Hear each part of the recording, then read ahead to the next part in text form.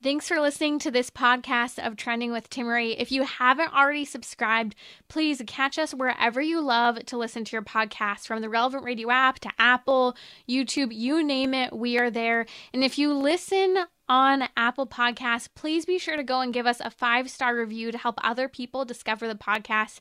Anything you share in terms of episodes, whether it's texting it to a friend, posting on social media, helps to build up the kingdom for God, to help confront the challenging issues we face as a culture, but with joy, with hope, and with an eternal perspective where our faith collides with everyday life, bringing eternal principles to help us live our life joyfully. So, what's trending? Bridging your Catholic faith with your everyday life. You're listening to Trending with Timmerie on Relevant Radio. Welcome to Trending. What a show today. Starting out of the gate with a question for you. Have you ever had a cannonball moment? Have you heard of this? This phrase refers to St. Ignatius of Loyola and the literal cannonball that crushed his leg, leaving him broken and wounded. But we know that wasn't the end of his story. It ended up becoming the very vehicle that led to his sainthood and the best thing that ever happened to him. And before that disaster, he was brash and arrogant, did not practice his faith, and really full of hubris, focused on the mission of warfare, of battle as a soldier. And then in 1521, as he was leading Spanish troops, he was wounded by a cannonball to his legs. The battle was lost, and his dreams of all the battlefield glory were instantly altered forever in one moment. And then he goes into that long recovery, the convalescence. The only thing he had was a book and a bed. He had the bed he was recovering in and 2 books, one about the saints, one about the life of Christ, and the rest is history. St. Ignatius of Loyola would go on to transform his life, repent, and become the founder of the Society of Jesus and commission into the army of the Communion of the Saints. And what a story, what a moment when we think about our own lives, a cannonball moment.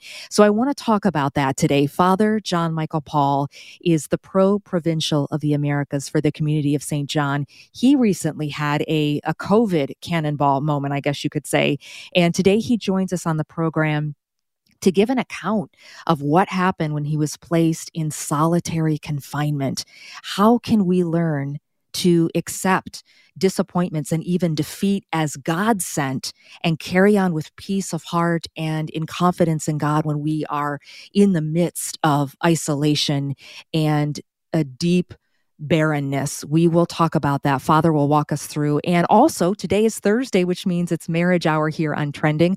On the second half of the show, John Sablon will be with us. He is the founder and the president of World Ablaze Ministries. Among his work, he is also the host of a podcast. It's called To Have and to Hold with his wife, which he co-hosts, they together, John and Nicole, about the keys to a sacred, successful sacramental marriage and the challenges, the beauty of what they've learned over the decades. So he'll be with us to share that on the second half of the show. So jam-packed today. So glad that you're with us. My name is Brooke Taylor, in for Timmerie. Delighted to be back with you.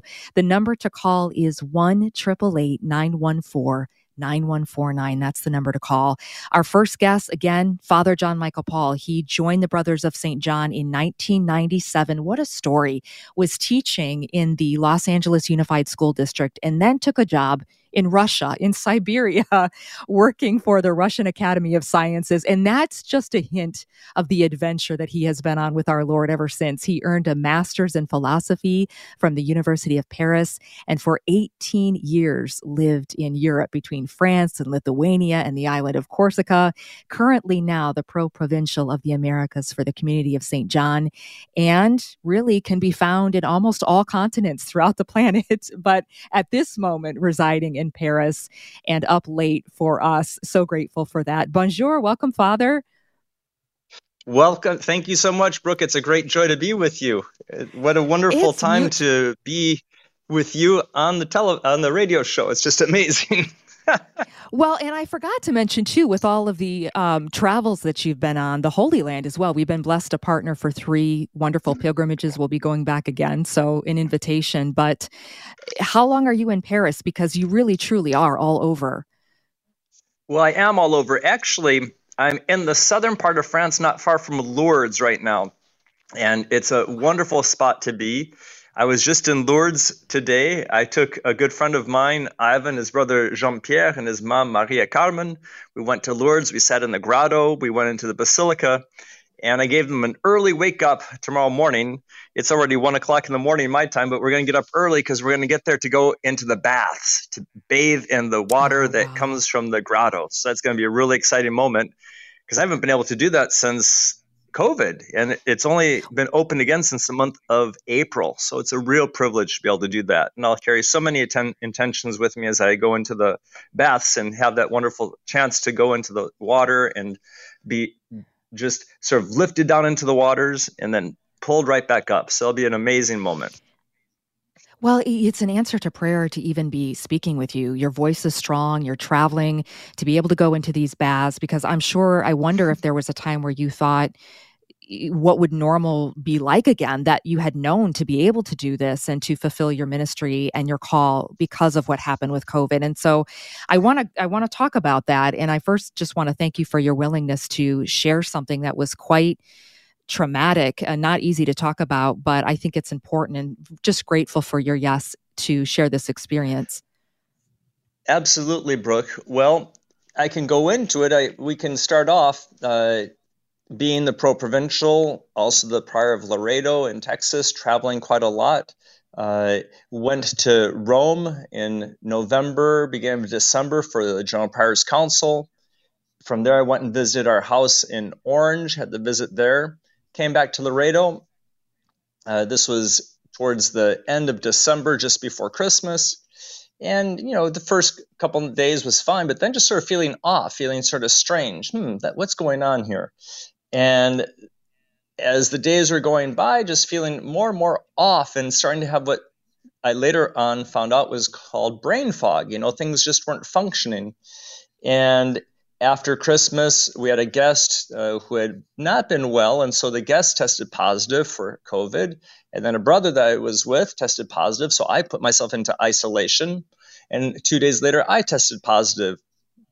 And what happened is that anxiety, depression, brain fog, really not wanting to live was getting stronger and stronger. And within very few days, I just did not recognize myself. It was very I don't know how you can say it better, but I just didn't know who I was anymore. It was like, what has happened to me? And I was going to say, Father, you said this is something that was very uncharacteristic of you your entire life. You had never felt this way, and all of a sudden it just came out of nowhere. Well, back many, many years, if you go back over 30 years, there were moments that were difficult as well, but this has been, for such a long time, and with such amazing graces, being ordained to the priesthood, having a position of authority, making decisions, being, the organizer and things like this, leading the community, or at least being a spearhead for the decentralization of the government of our community. So working on many different levels, and then all of a sudden to have this sort of like stop. It was beyond words. What was easy one day became hard the next day. What was a simple decision became excruciating. What was the ability just to sleep became impossible. So I stopped sleeping, anxiety, depression, all these things came up. And then having to not see anyone because you're positive. So that sort of adds into the drama. And we were two brothers at the time. The other brother on the 3rd of January ended up testing negative. So then I went into complete isolation in another building across the street and was there for another week. And things just kept going down, down, down, and down. And finally, I was hospitalized. And in that hospitalization, it was 18 days of complete basic confinement, being looked at every 15 minutes and given different kinds of medications that each one of the 3 of the medications given said this makes you feel suicidal and things like this. And just thinking, this is terrible. You're just completely stripped. I wasn't able to say mass. I wasn't able to have my Psalter. I had 10 garments, that were that I was able to have 4 at a time, just 2 covers. It was a very, very difficult moment. I don't know how to say it otherwise than with those simple words, but you can understand it was much more difficult than just saying difficult. And the only thing that I had, I mean, I could only say one prayer. And the only prayer I could say was the Lord Jesus Christ, Son of the living God, have mercy on me, a sinner. And that's the only sort of consolation that I had. It was very, very difficult, watching the time just sort of go by, day, night, day. So, yes, and it was one of those cannonball moments that you described so well, where everything I was doing, celebrating Mass, going to visit different priories, attending the General Priors Council, all that taken away temporarily, but all away, and never knowing if it was going to come back, and realizing that the only way I was going to get to go forward was to just take it one day at a time, to move forward one day at a time, and to sort of accept losing face, accept just saying, okay, it's all gone. That's all I have. It's all gone. And once that acceptation came through, and then also asking the General Prior for an act of obedience that I could follow. Where do I go? And he said, you go to France, to the very house where I'm at right now. But this was back in February. And it was when I got there that I was able to get off of the medications, that I was able to, wean myself off. And lo and behold, I was better. But it was just an incredible, very deep, dark experience, and in some ways a living nightmare. It really was. And took quite a while to sort of unpack. And I know you still are, even though it was months ago, but you talk about such a monumental, intense experience. And that's why I wanted you to share your story, because I know you've been placed in situations of great austerity before. You've talked about that when we were in the Holy Land. And this is a place of barrenness. It's a place of discernment of spirits. There's a saying of the Desert Fathers, stay in your cell and your cell will teach you everything.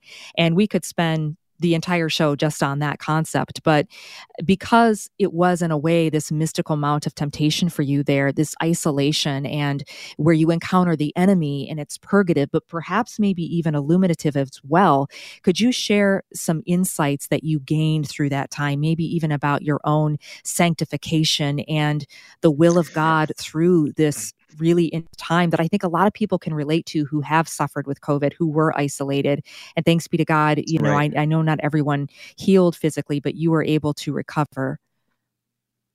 Right. I mean, thanks be to God for that. Many people I've talked to have said they have not felt the same since COVID. And there is something that changes. There is something that definitely does change. And I think that for me, it was really a moment of great temptation, that's for sure. A moment of the presence of the enemy, who is our accuser, saying, you're not forgiven, and all the things that we can hear from the enemy. And having to learn, which is something that's still a process, to accept forgiveness, to accept salvation, to accept that I need a savior, to accept that I need the healing grace of the sacraments, and that's okay, and that's what the Lord came for. And I think that is something that has been a gift. You talked about St. Ignatius of Loyola being brash and arrogant and, the field glory of the battle.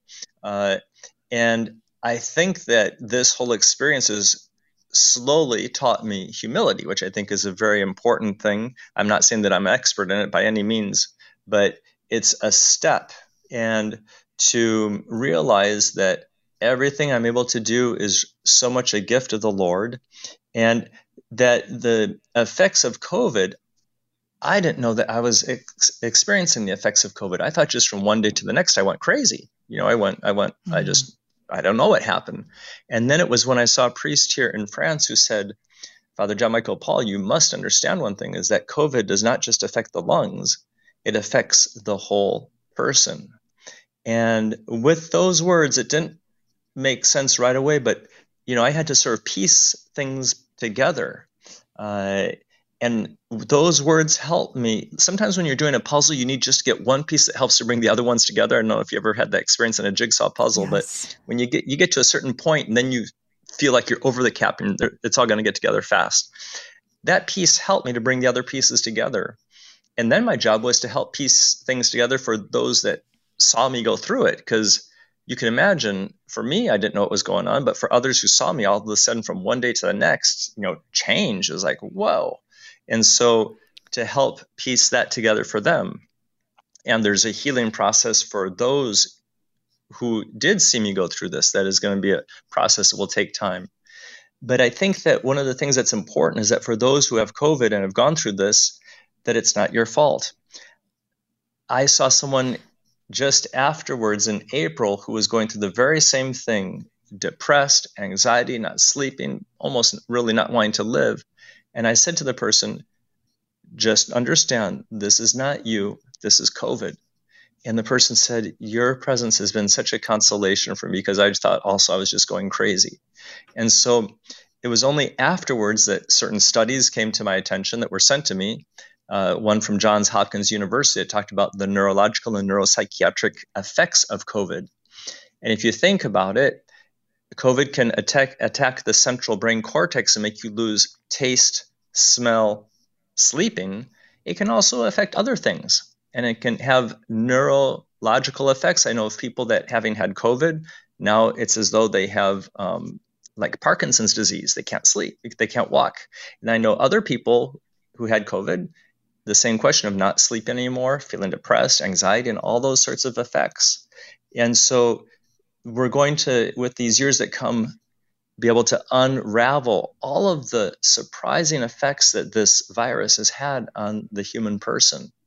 And so I would have never guessed that this would happen to me. Never. So well, through your story, and especially after having heard of the time and in the confinement and just the purgative difficulty of that cross, it reminded me to revisit the life of and the work of servant of God Walter Ciszek. And he was a Jesuit priest that spent 23 years in Russia. 15 of those years were spent in confinement, in hard labor, in the Gulag, in Siberia. I know you were in Siberia. Thankfully, it was not for the purpose of a prison camp.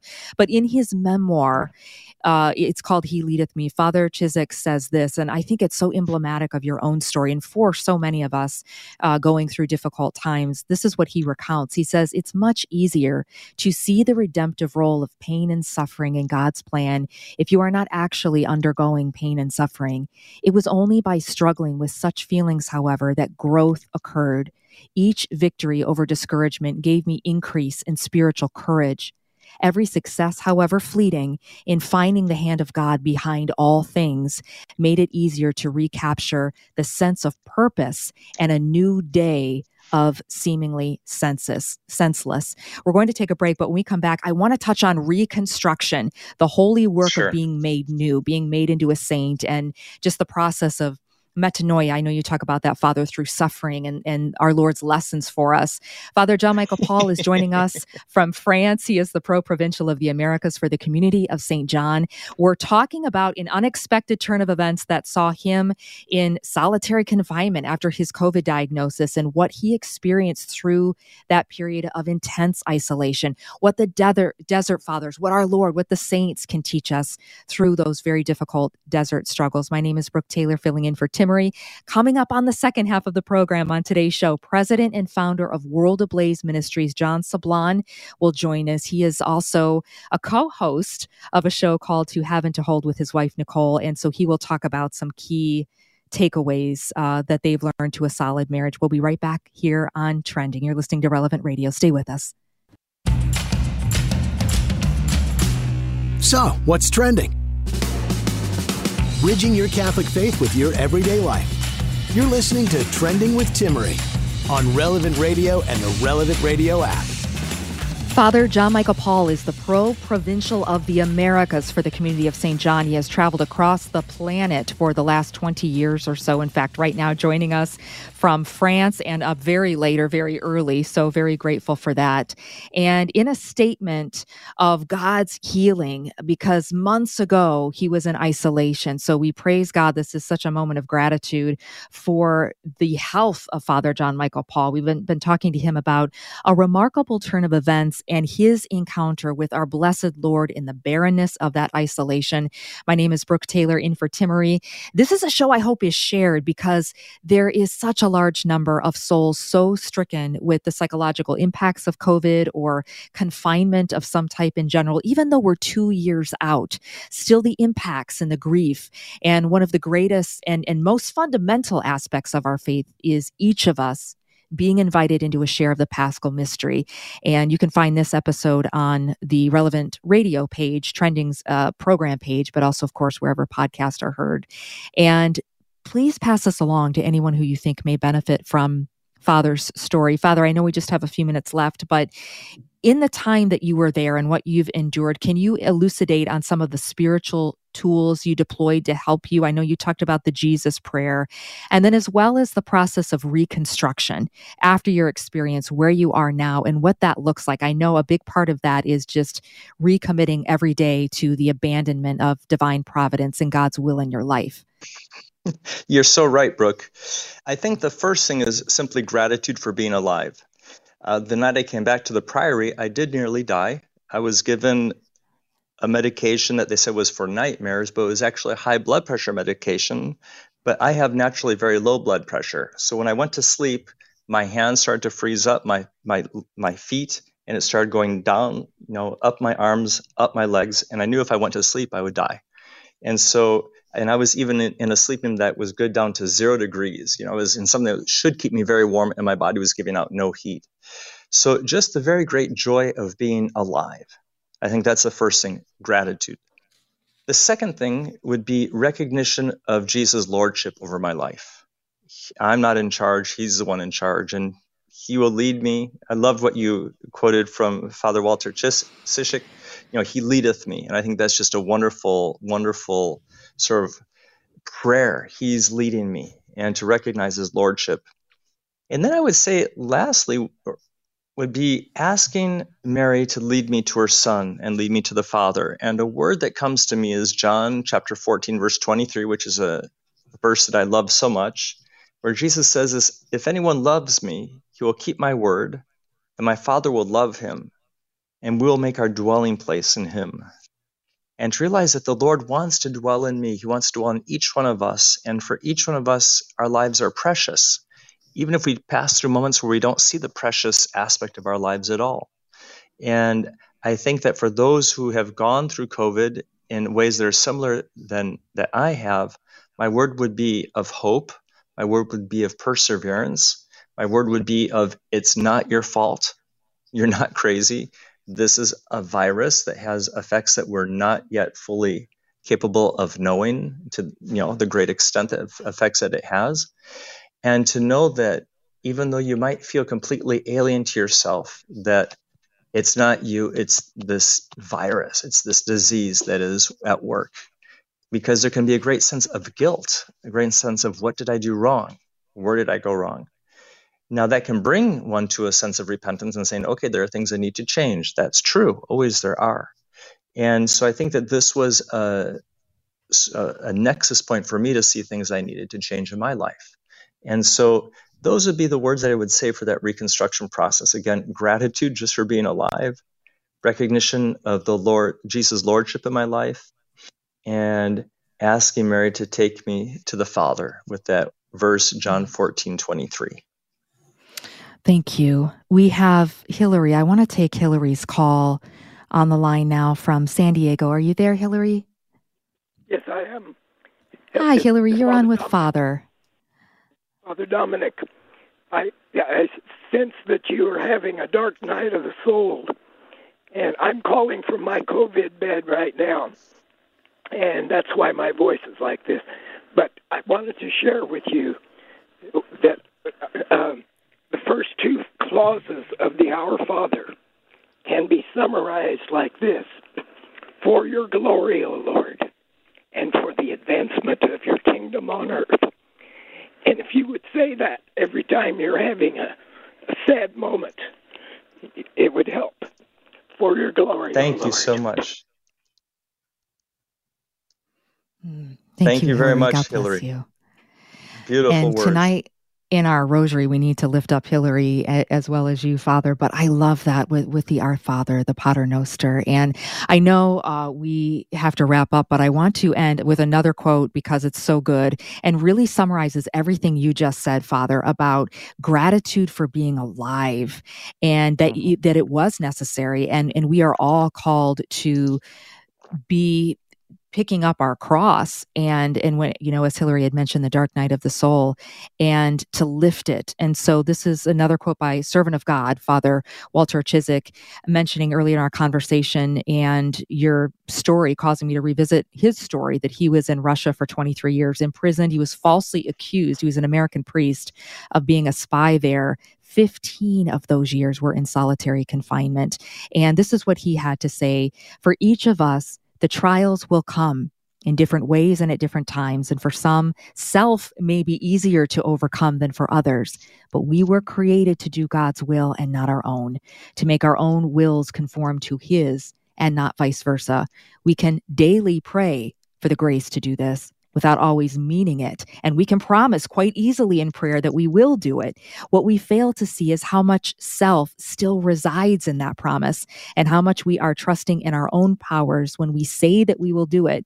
Christ had to suffer opposition and contradiction and, yes, humiliation in doing this, his Father's will. Yet he was constantly intent on forgetting self entirely and glorifying the Father by his actions.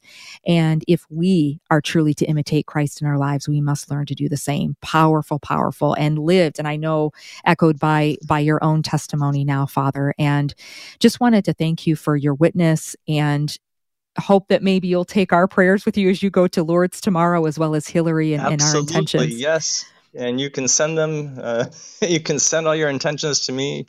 You know what my chat is. And so I'll be happy to take all those intentions to the grotto. I will. We will, Father. And can you take us out in a blessing before you go? Absolutely. May the Lord allow you to see the beauty in which you were created, the love and truth that went into each moment that God has cherished your very being. And may this always be a consolation and give you the strength and the commitment to seek out the Lord's will and to accomplish it to the best of your abilities. In the name of the Father, and the Son, and the Holy Spirit. Amen. Amen. Thank you. God bless you, Father. Merci. God bless you, Brooke. Great with you. Have a great rest of your show. Bye-bye.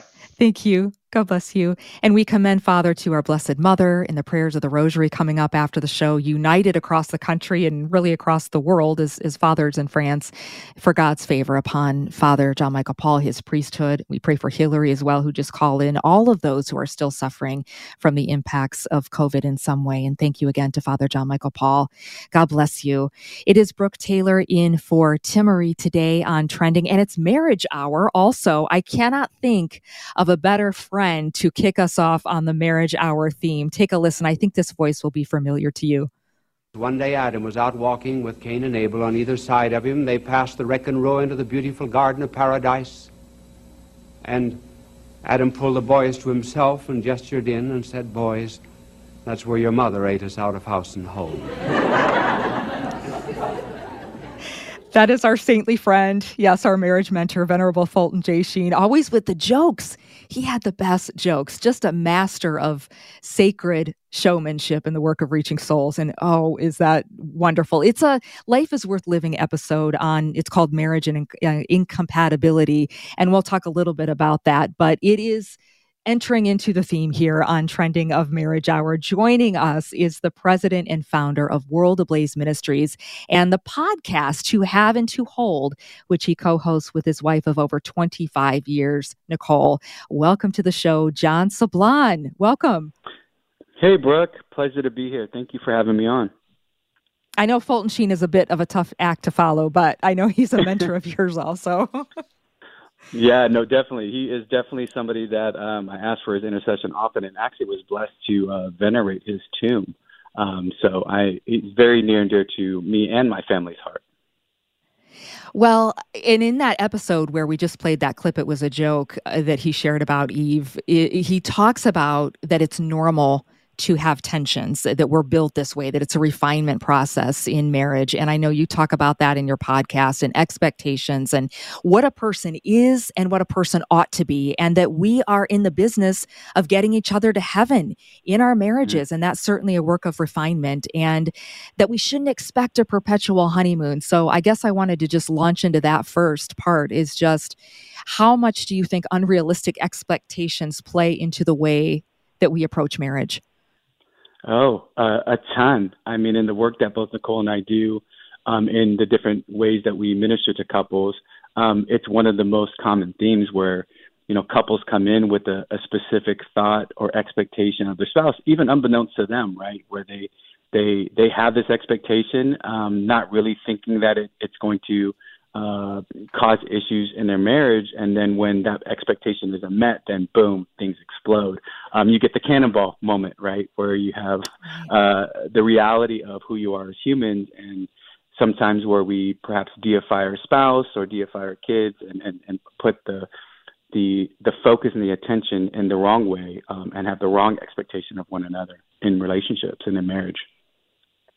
And there's so much there, because we know, of course, the spiritual battle from the very beginning with the fall of Adam and Eve is that the devil hates marriage. And that is the very cell that society is built on. So right from the start, a couple must be on guard with the spiritual warfare as well. And unless they have really good marriage prep, sometimes that's not even covered at all. And so I want to ask you about that, because one of the ways that we know the enemy gets in is through perception of right away, one person saying something, but then the spouse in their mind thinking, well, they really meant this, or doubting the intentions of the other. And the more that we focus on the negative, the closer we approach hell, which I thought was very profound, because in hell, the demons only focus on the negative perpetually, forever. And it's not to say that we should put our heads in the sand, or that we shouldn't acknowledge, but that it's important to communicate before we assume, and really to try to err on the side of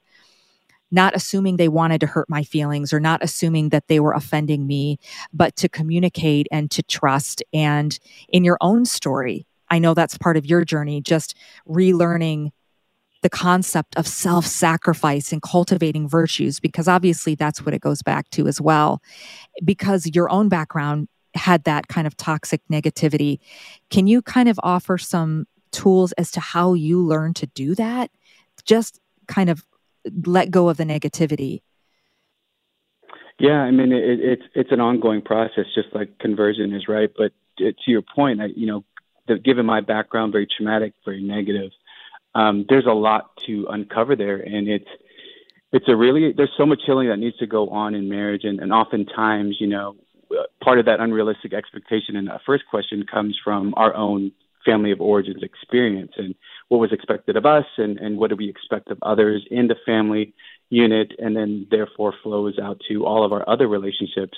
But I think specifically, like for me, coming into was just realizing how wounded I was from my traumatic experiences, and then what was I really bringing into the marriage, and that's, gosh, you can spend the next several weeks talking about that. But how was love communicated? How was conflict dealt with in the family structure? How did we see God, and how do we see ourselves before God, and therefore how do we see other? And there's so much that flows from that very experience. So for me, it was honestly, Brooke, it took some time, both seeking mental health assistance, spiritual direction, and really this full surrender to God, and really embracing and allowing myself to be loved as a beloved son of God. And I think that's where a lot of couples, when they come in with these kind of worldly expectations, and don't do the homework, don't do the work personally, and kind of have this unrealistic view of what marriage is, right? Love as an emotion rather than love as a decision, and love as really a total gift of oneself. And so we talk about that self-sacrifice. If there was one vocation that taught you about all your defects and all of your selfishness that you have as a fallen creature, it's marriage, right? Marriage and family. Your spouse and your children will teach you just how selfish you are, how prideful you are, and they'll highlight all of your areas of opportunity, if you will, to work on virtue. And so for me, there was just a lot of healing that needed to take place to be able to see myself first as a beloved son of God who was loved not because of what I did or what I haven't done, but just because I am a child of God. And then that kind of started to right-size my view of myself before God, and then it started to work on my relationship with my wife, Nicole, and then with my kids and so on with everybody else. And so it's a lot of work, but if you're committed to it, God can heal you in some amazing ways, which we're living proof and testimony of that. And it's humility also. So what was it for you, the thing? Was it your wife kind of transmitting virtue and grace to you? Was she the stronger of the two in that regard in your marriage? What was the breakthrough that made you realize I'm bringing in, and to see that? Because again, that's humility to actually see I have some unresolved traumas and I need to deal with that. I think that's very difficult sometimes, particularly from the man's standpoint. Mm-hmm. Yeah, one of the things is, we have a divine potter, right? He prefers to work with clay, but often deals with bricks like knuckleheads like me. So, it's humility is obviously the first thing that leads us towards sanctification and virtue. But honestly, you started off with Archbishop Fulton Sheen, and he obviously in jest about Adam and Eve. And if I think about it, a lot of men suffer from what Adam suffered to begin with, right? We were given dominion and that first call to till and to keep, and really to essentially those words in the ancient Hebrew languages to serve, protect, and defend. And Adam he fell asleep, right? He did not do that, and so now we all suffer that consequence of the original fall.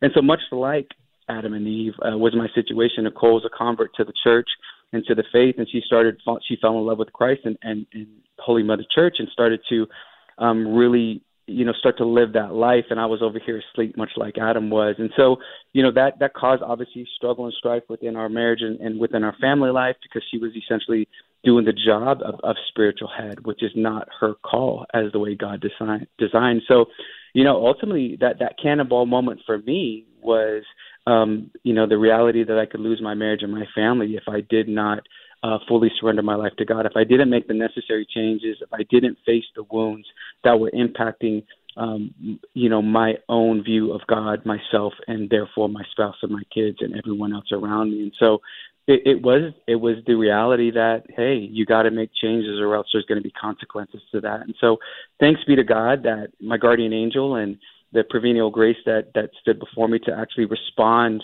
to really that moment of that crossroad, to be able to say, well, what are you willing to do to save your marriage, to save your family, to improve, to really break cycles. Both my wife and I are first generation cycle breakers, and so we both come from difficult backgrounds and from trauma and abuse and dysfunction, and so we really had to make a conscious choice. And for me, I was faced with losing the very thing that mattered the most to me. And when you talk about the necessary changes, what did that look like? You talked about getting maybe counseling, but from a sacramental standpoint, was it, okay, I need to start going to Mass, make a general confession? Because I think there's a lot of people where they are looking for a roadmap. And of course, it's being conformed to the will of God and into the risen Christ. But in the day-to-day for you, how did he speak? And maybe what were some of those breadcrumbs that you started to pick up and follow? Yeah, a great question. I think a couple of things. I mean, the sacrament of confession is really was the turning point when I was kind of going through the most difficult time in my marriage and family life, where I was faced with this reality. I actually attended a men's conference and was just so distraught over my current state, and I went to confession with the priest, and I was basically, like you said, giving a general confession of all the things that I could recall, even the things I've already confessed. And in the wisdom of that priest at that moment, he came from around the screen and was just like, praise God for the remorse that you feel in your heart. Do you mind if I do the deliverance prayer over you? And I was still an idiot Catholic at that point. I was like, sure, let's do it. And he literally broke out the book of prayers, had a crucifix bigger than my head, popped it on my forehead, and started to pray the deliverance prayer over me in Latin. And he, absolved me of my sins, doused me with holy water. And for the next 45 minutes, I laid prostrate before the Blessed Sacrament and ultimately surrendered my life to God. And so it was through the sacrament of reconciliation that I was able to experience that reconciliation with the Heavenly Father, and then place myself before him in that Blessed Sacrament and really surrender myself. And really from that point, Brooke, it was like a 180 shift. It was like catapulting me into the man that God designed and created me to be. And so really, if you look at it, and you talked to, and you brought up Father Chad Ripperger, Father Gabriel Morth, some of these well-renowned exorcists will tell you that, the silver bullet is not really a silver bullet. It's a sacrament of the church instituted by Christ. And so for all of us that are really trying to live out, really, you talk about the sacrament of holy matrimony. It's a sacrament. It requires the grace, the supernatural grace that flows in that sacrament, but also the help of the other sacraments, and specifically that of the sacrament of reconciliation and that of Holy Communion, because those two things will sustain us, continue to keep us in the state of grace, because you'll see in marriage that, in a sacramental marriage, that if there's issues between the spouse, taking aside all the human issues that we have with, our family of origins and some of the normal consequences of original sin, if there's big issues, then more than likely one of the spouses is not in the state of grace and can't receive the grace required for that sacrament. And so for me, it's been really the exercise of the sacraments, primarily with my wife and my children, and then working on that virtue every day through a prayer life, through a sacramental life, and through identifying, where are the areas that I need to really work on that are impeding me from being what I should be as a father and as a husband. I want to ask you about particular prayer practices. You had mentioned not being in a state of grace, so that's going to bring us back to the enemy, the spiritual warfare in marriage, but the restoration and the devotions that you found most efficacious. I know you've talked about the Litany of Humility, so we'll get to that after the break. John Sablon is the president and founder of World Ablaze Ministries, joining us on Trending. It's Marriage Hour. My name is Brooke Taylor, in for Timmery. 1-888-914-9149 is the number to call to be a part of the show. We'll be right back.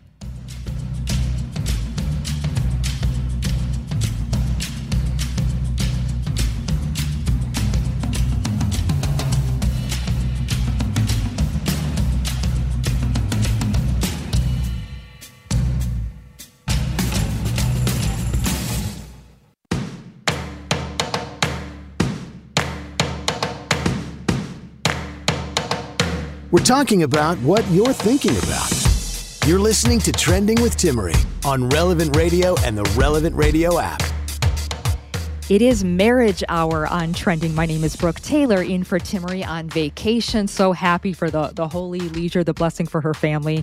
And joined now with John Sablon. He is a man on fire Catholic evangelist, podcaster. To Have and to Hold is the name of the show, co-hosting with his wife, Nicole, and married for over 25 years. John, we were talking before the break a little bit about this amazing story, your conversion, the deliverance prayers, just really like something out of a Mel Gibson film or something, where you were talking about the priest with the giant crucifix and you there receiving the prayers of deliverance, and really a transformative moment. But I think when you mention that being, not in a state of grace and the deliverance prayers, it is important as we go back to, again, the idea, the truth, the reality that the devil hates marriage, and that very cell of society is built on this foundation. Of course, it goes all the way back to the fall.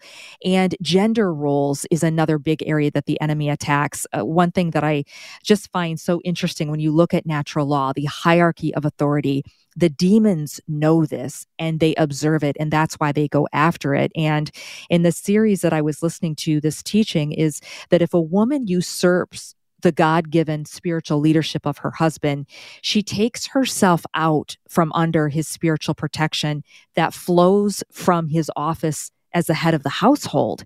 And when that happens, can become vulnerable to the demonic. And it's really worth noting. You think of the diabolical roots of feminism, especially the second wave feminism and what we've seen. And I know that's something that you talk to a lot of couples about. You mention it, you teach it in your podcast, the importance of gender roles. Can you take us into that? Yeah, I mean, and that's a great point, that the fact that whether a wife usurps that or the man advocates that responsibility, it becomes a portal for the devil, because, as chaotic and crazy and evil as demons are, they're very legalistic. They understand authority because they're still under the order of God, if you will. So it's so critical for men and women to understand this in the context of marriage.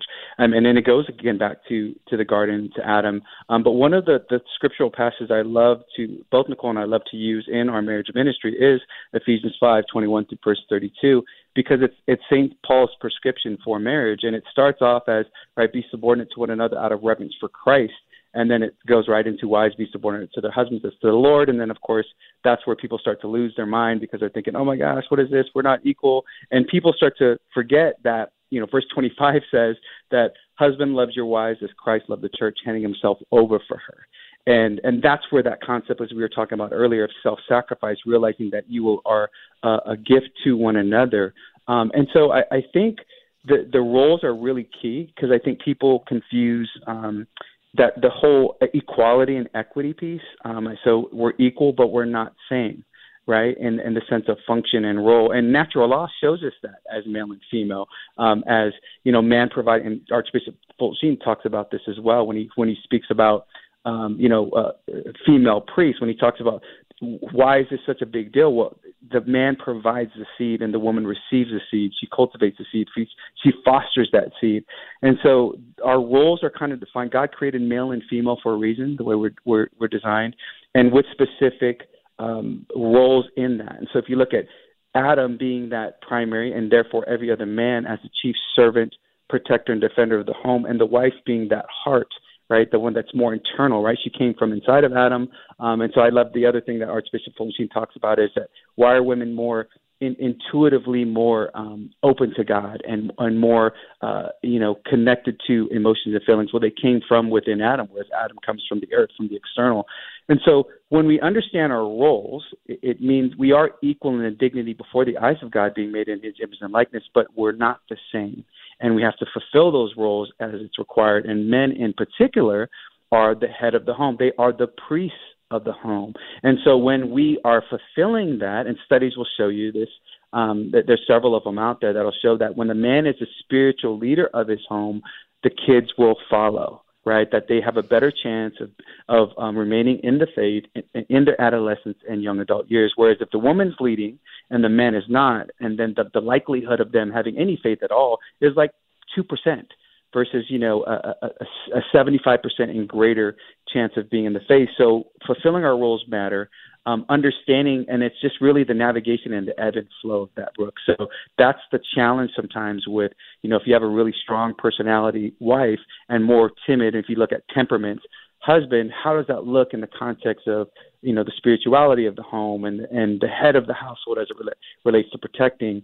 These are difficult things that couples are facing today that can cause some consternation and some difficulties.